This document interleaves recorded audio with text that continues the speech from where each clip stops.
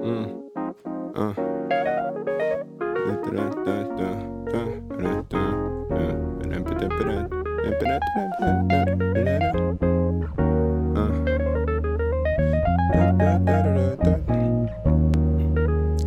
It turns out hoop dreams don't die after all. Me and the homies chillin' talking basketball. From the barber shops, we was hooping on the block. Then we all grew up, and they still shooting on the block. When it was all screwed up, all we needed was a rock and a rim. Wasn't asking for a lot. No net, no gym, just a park, a place we can all go.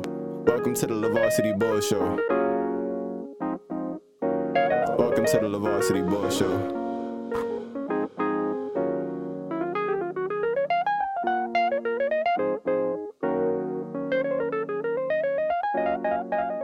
What up, y'all? It's LaVarsity. Welcome to the third episode of the LaVarsity Ball Show. We're done with the first week of NBA basketball, and I feel like I have so many things that I want to talk about. But I'm going to try to limit myself and keep it to 30 minutes and talk about a few things that really, caught my attention this week.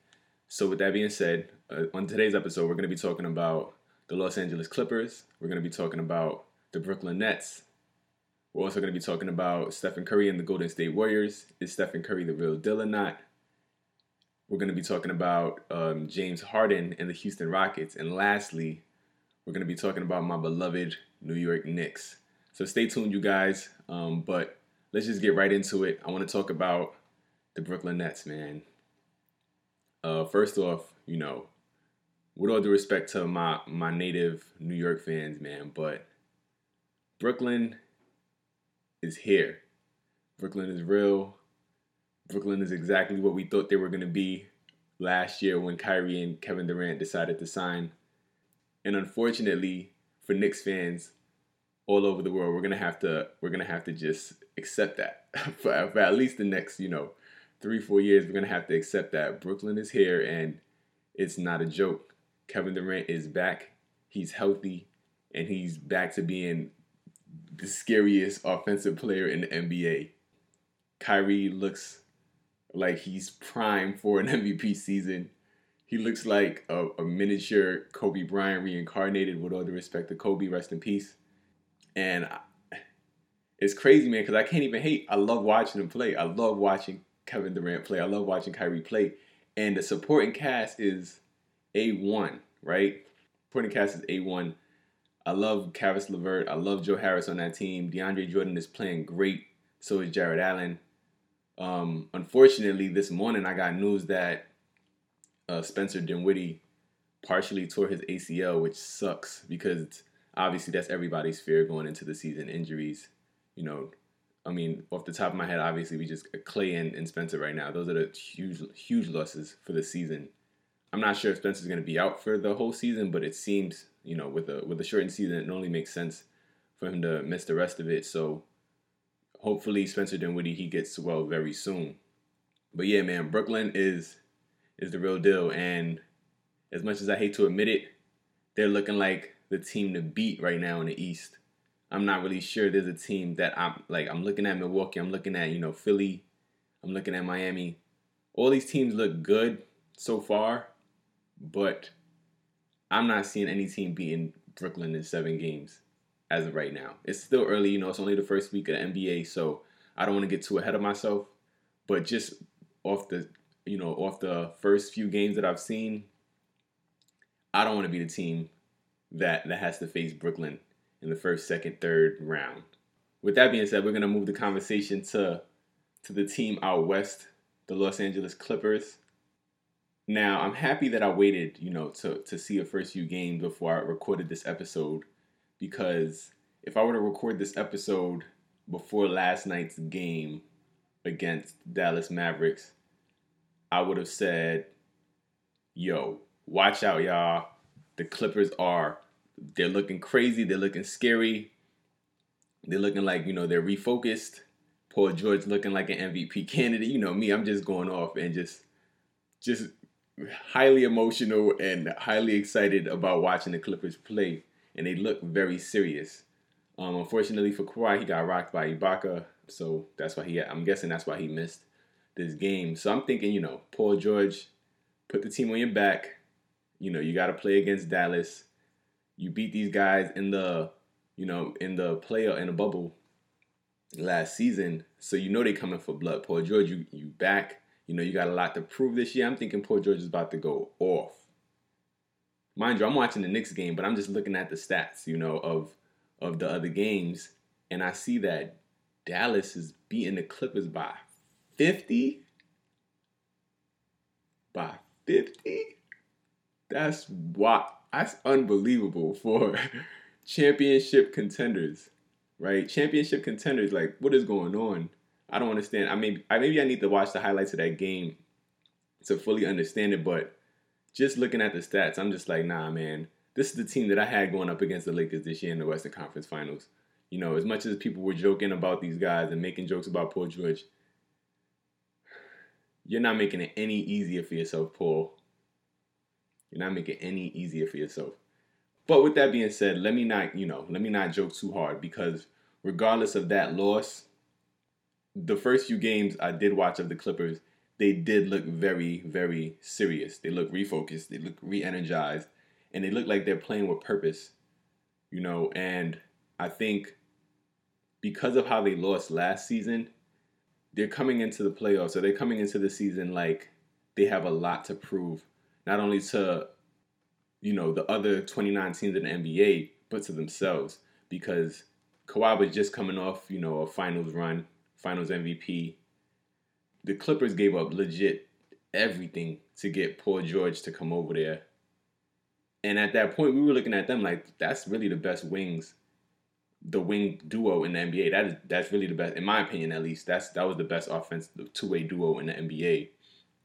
So I feel like they have to prove it to themselves that they're actually as good as we thought they were and they think they are, right? So Tyronn Lue, he got a lot to figure out over there, because there's no way you should be taking no 50-point losses at all, especially to a team that you already proven to be better than, I guess, last season. But apparently Luka had other plans. Apparently he had other plans, man. But anyway, I don't want to harp on that too long. I still do believe the Clippers are going to be a problem for every team in the Western Conference Finals when it's time to really play ball when the playoffs come around. I do think they're going to be a real problem. And if I'm the Lakers, even though the Lakers still look like, the Lakers definitely are the best team in the NBA right now to me, and they look like it, but the Clippers are definitely going to give them problems when they finally figure it out, if they figure it out, because I'm not going to lie, I gave them a lot of credit last year, and they made me look stupid, which I'm totally fine with, but I'm hoping they figure it out. Moving on to the next part of the show, man, I want to talk about the previous, or the former dynasty we call the Golden State Warriors. I'm not going to lie, I'm a huge Stephen Curry stan. Anyone who knows me personally knows that I rock with Steph. He's my favorite point guard in the NBA right now. I think he's the best point guard of all time. And there's no one that's going to try to convince me otherwise. But if I'm being completely frank, Golden State is not it this season. Golden State is not it. I feel bad because they drafted James Wiseman, and I thought that was a perfect fit for Steph, Clay, and Draymond. They needed that front court presence, and I think James Wiseman brought that. So I thought that would have really completed them, at least completed that, that core to, run it back again. And Clay going down was huge, a huge loss for them. And they did what they could by, bringing in Kelly Oubre, but oh my goodness, he's playing terribly. And Andrew Wiggins is playing terribly. And what I see is, I see Golden State trying to run the same, at least what it seems like, because I'm not really, a coach, and I don't see the game from that vantage point. But it just seems like they're trying to run the same type of basketball that they were running when, it was Steph and Clay in the backcourt, and you had a Kevin Durant maybe, or, you had other guys to space the floor. But yeah, Kelly Oubre, I don't even remember the stats, and I don't want to waste time looking it up right now. But I think he's like maybe 2 for 40 or something. I don't want to even exaggerate that, but I just know the statistics of his shooting right now are horrendous. So if you have the time, you should look it up and let me know what the stats were for Kelly Oubre in the first few games with Golden State. I really don't think that this team is going to go to the playoffs.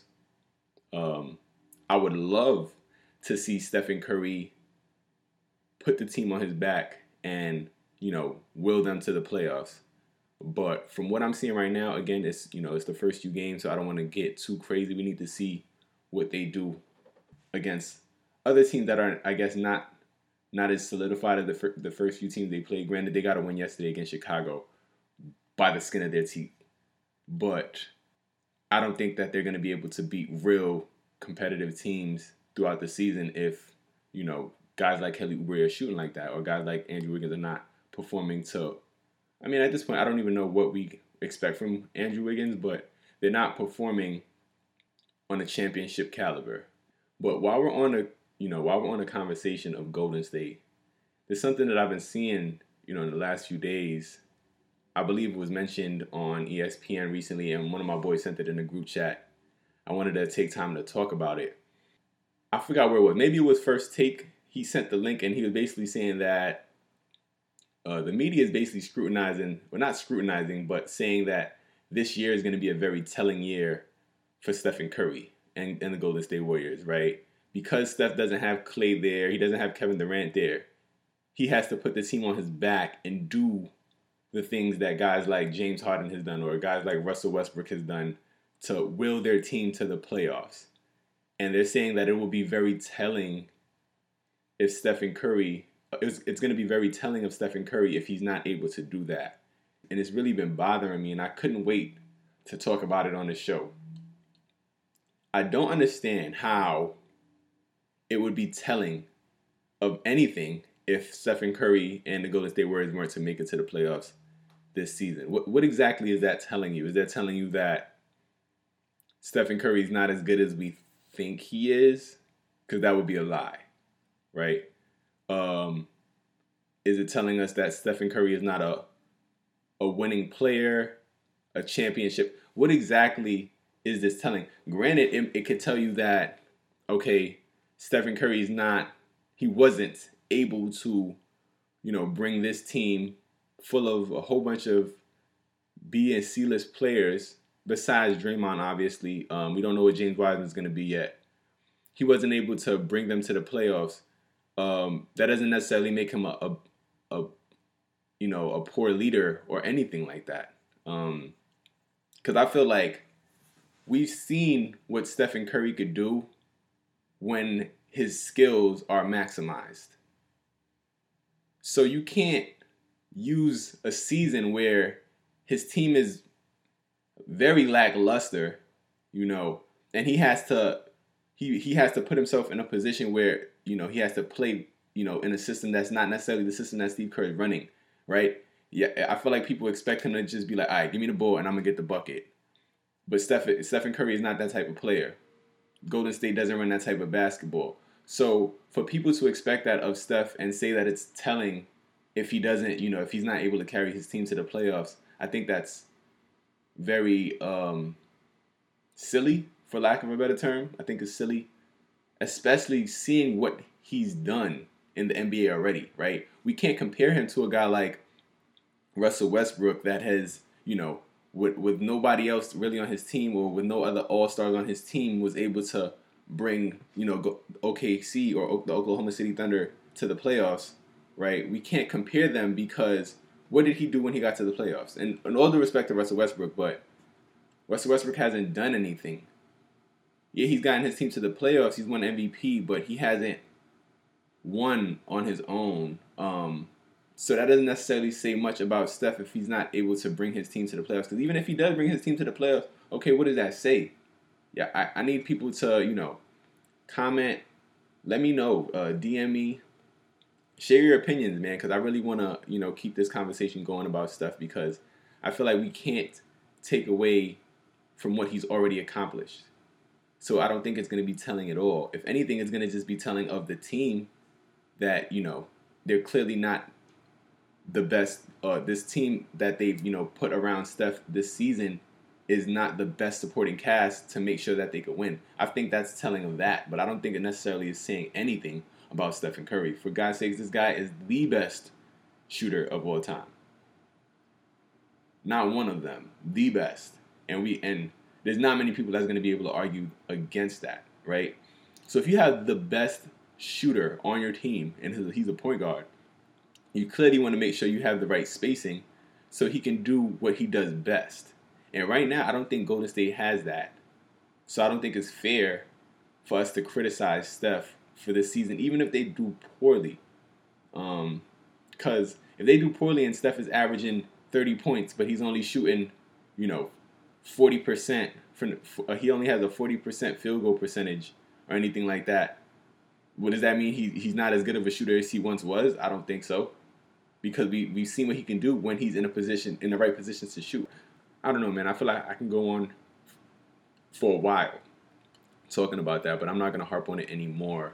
I want to move on to the next topic, which is the Houston Rockets. I didn't rhyme on purpose, but I guess since I'm a rapper, it kind of comes naturally sometimes. But anyway, like I said, I want to talk about the Houston Rockets. If you were watching, if you were, listening to the last episode of the podcast, I had Houston, making the playoffs if James Harden is there, if James Harden is healthy, if James Harden is locked in. And we finally got to see James Harden on the court. And all distractions aside, as much as I love Devin Booker, and I think that he will be the best shooting guard in the NBA at some point, James Harden's spot right now is solidified. He's solidified. Everything going on with the media crushing him, scrutinizing every move that he makes, him getting fined $50,000 for, not following protocol. He showed up and he balled out. 44 points, 17 assists. Come on. Granted, they lost the game, but he basically came out and said, listen, with everything else going on right now, do not forget, man, I'm still the best shooting guard in the NBA, and I'm still a bucket any given day of the week. And who's going to argue against that, right? Because we know the saying, men lie, women lie, but numbers don't. So regardless of what we're saying about James Harden, no matter where he ends up next season or this season, he's the guy. And that's why he's making a big deal, and he wants to get traded, and he wants to, he wants to go battle for a championship because he feels like he's wasting time. But with that being said, right, I must admit, if James Harden wants to decide to stay, and John Wall manages to stay healthy, DeMarcus manages to stay healthy, the Houston Rockets don't even look like a bad team. Because I don't think a lot of people are paying attention to Christian Wood as much as they should right now. But I was paying attention to him last season because I heard the Knicks wanted to, sign him in free agency. So I started paying attention to this guy, started watching more highlights and things like that. Christian Wood is a baller. And he's showing up right now in Houston. And I think what I'm seeing, based on the highlights that I'm seeing, based on the games that I watched, it seems like James Harden might actually like Christian Wood. So we might have a case where, I remember like when I was younger, Kobe wanted to get traded from the Lakers. I don't really know all the details about that, but obviously he ended up staying. And, he continued to win. So if this is a situation where Houston decides not to trade James Harden and find ways to make him happy, I think they could still contend. With James Harden, John Wall, Christian Wood now, you still got Eric Gordon, you got DeMarcus Cousins. If this team can stay healthy and James Harden is still playing like he's been playing for the last 5, 6, 7 seasons, Houston is going to be a problem if they could figure it out, if they could find that chemistry. Because right now I know the chemistry is shit. Pardon my language. I don't even know if I've cursed before on the podcast, but I know the chemistry is not the greatest right now. The locker room is probably all over the place because of everything going on with James Harden right now. But if they can manage to make it through this storm and put it together, watch out for Houston. Because I know I said that, well, I don't know if I've actually said that on the podcast, because sometimes I'm having conversations off the podcast, so I get it confused. But I know I've mentioned that Bradley Beal and Russell Westbrook may have the best backcourt in the East, or maybe in the NBA. But a healthy John Wall and a healthy James Harden is pretty elite as well. Christian Wood, man, I think he has potential to really break out. He can stretch the floor. He can get to the basket. He can get his own bucket. So watch out for the Houston Rockets. And we're going to move on to the last portion of the show. So if you've been watching the show, you know that it's time for Knicks and Dimes. I really need to get a jingle for this part. I don't know what it's going to sound like yet, y'all, but bear with me because, again, like I said, we just getting started on the show. But anyway, like I said, man, it's time for Knicks and Dimes. The Knicks have played 3 NBA basketball games this season so far, and they are 1-2. We played the Indiana Pacers, we played the Philadelphia 76ers, and yesterday we played the Milwaukee Bucks. Now, going into the season, I already knew that the first half of the season for us is extremely difficult. We have a lot of tough matchups. And I'm actually okay with that because I feel like the way the season is set up, you know, we have a lot of guys that are on expiring contracts, very team-friendly contracts. So I don't expect all the guys that are on the team right now to be on the team by the trade deadline. So that's great, right? So we're going to have a lot of tough matchups. We're going to learn to gel as a team. We're going to win some, we're going to lose some. But a lot of our young guys are going to be learning, right? They're going to be learning from a lot of the vets like Alec Burke, who's a baller so far. They're learning from guys like Reggie Bullock and Elfrid Payton and Julius Randle, right? So I think that mid-season we're going to see a lot of players get traded and a lot of space get opened up for the young guys to continue to, you know, make their way. But anyway, with that being said, man, the Knicks are 1-2. We played our first game against Indiana. And I'm happy that I didn't record this podcast after the first game because if I did, then I would have just said, well, I still believe this, but RJ Barrett is the real deal. First game, 20 points in the first half, didn't miss, right?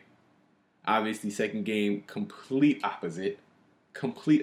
He did miss. He missed everything. He couldn't make a shot. Second game.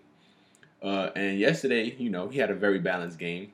Did everything. He passed, scored, rebound, you know, regular RJ numbers. But one thing I will say that I've really enjoyed surprisingly this season so far, in the 3 games that I've seen, is Julius Randle. Now, all of my Knicks fans that know me personally know that I personally feel like Julius Randle can ball, but he hasn't gelled well with RJ. I feel like it hasn't looked the best for me. He hasn't passed the ball enough to RJ. Him and RJ just don't have enough chemistry. So I'm like, yo, if it's RJ before anybody, because I'm all for the players that we draft before any other player. Those are my priorities. So if that's not going to work, and RJ is the guy we're supposed to be building around Julius Randle, I've said that he can go. But if this is the Julius Randle we're going to be getting all season, he can stay for a while. I don't even mind. He could definitely stay for a while because this Julius Randle is the Julius Randle that I know he could be. He's a brute. He can score. He can pass. He can rebound. He can do it all. And when he's playing for the team, we look good. Win or lose, we look good. And Julius Randle has looked like the best player on the team so far, right? One player now that I'm not too excited about. I wasn't excited when he got here. I wasn't excited he had his games. He had an amazing game last night in Elfrid Payton. Granted, you know, I think that he has potential, right? He's clearly been able to do a lot in the NBA in terms of getting triple doubles, and he's been able to, you know, compete, but he can't shoot. And yesterday he had an amazing game, but he can't shoot. And I'm all about having a guy that can shoot. Granted, people are going to try to front on Frank Ntilikina, but I feel like, again, he hasn't had his fair shake, and he's shown that he has the shooting mechanics and the form. Yesterday was a perfect example. He's starting to get more confident. And with the minutes that he's going to start to see this season, we're going to see him break out. But Elfrid Payton, he's up and down for me, which is exactly what I've gotten from the Knicks so far. Very up and down. You know, first game we lost, but we saw a lot of glimpses. First half we were great. Second half we were trash. Second game, we did the same thing. First half, we were great. Second half, we were trash. And I think Tom Thibodeau really, really preached that after the game against Philly, because you saw how they played against Milwaukee last night. Intense defense for 48 minutes. Everyone contributed. I loved what I saw from everybody on the team. I love what I saw from Frank when he came off the bench. Confidence, confidence, confidence. And that's what it is, man. You got to pump confidence into your young players. You got to pump confidence in your team to make sure they know that they can make mistakes, but it's fine. Just as long as you're playing an intense defense, if you're playing on that side of the court, the offense is going to come. We don't got to worry about that too much. And that's why guys like Elfrid Payton could have games like he did, because we were playing so great on defense.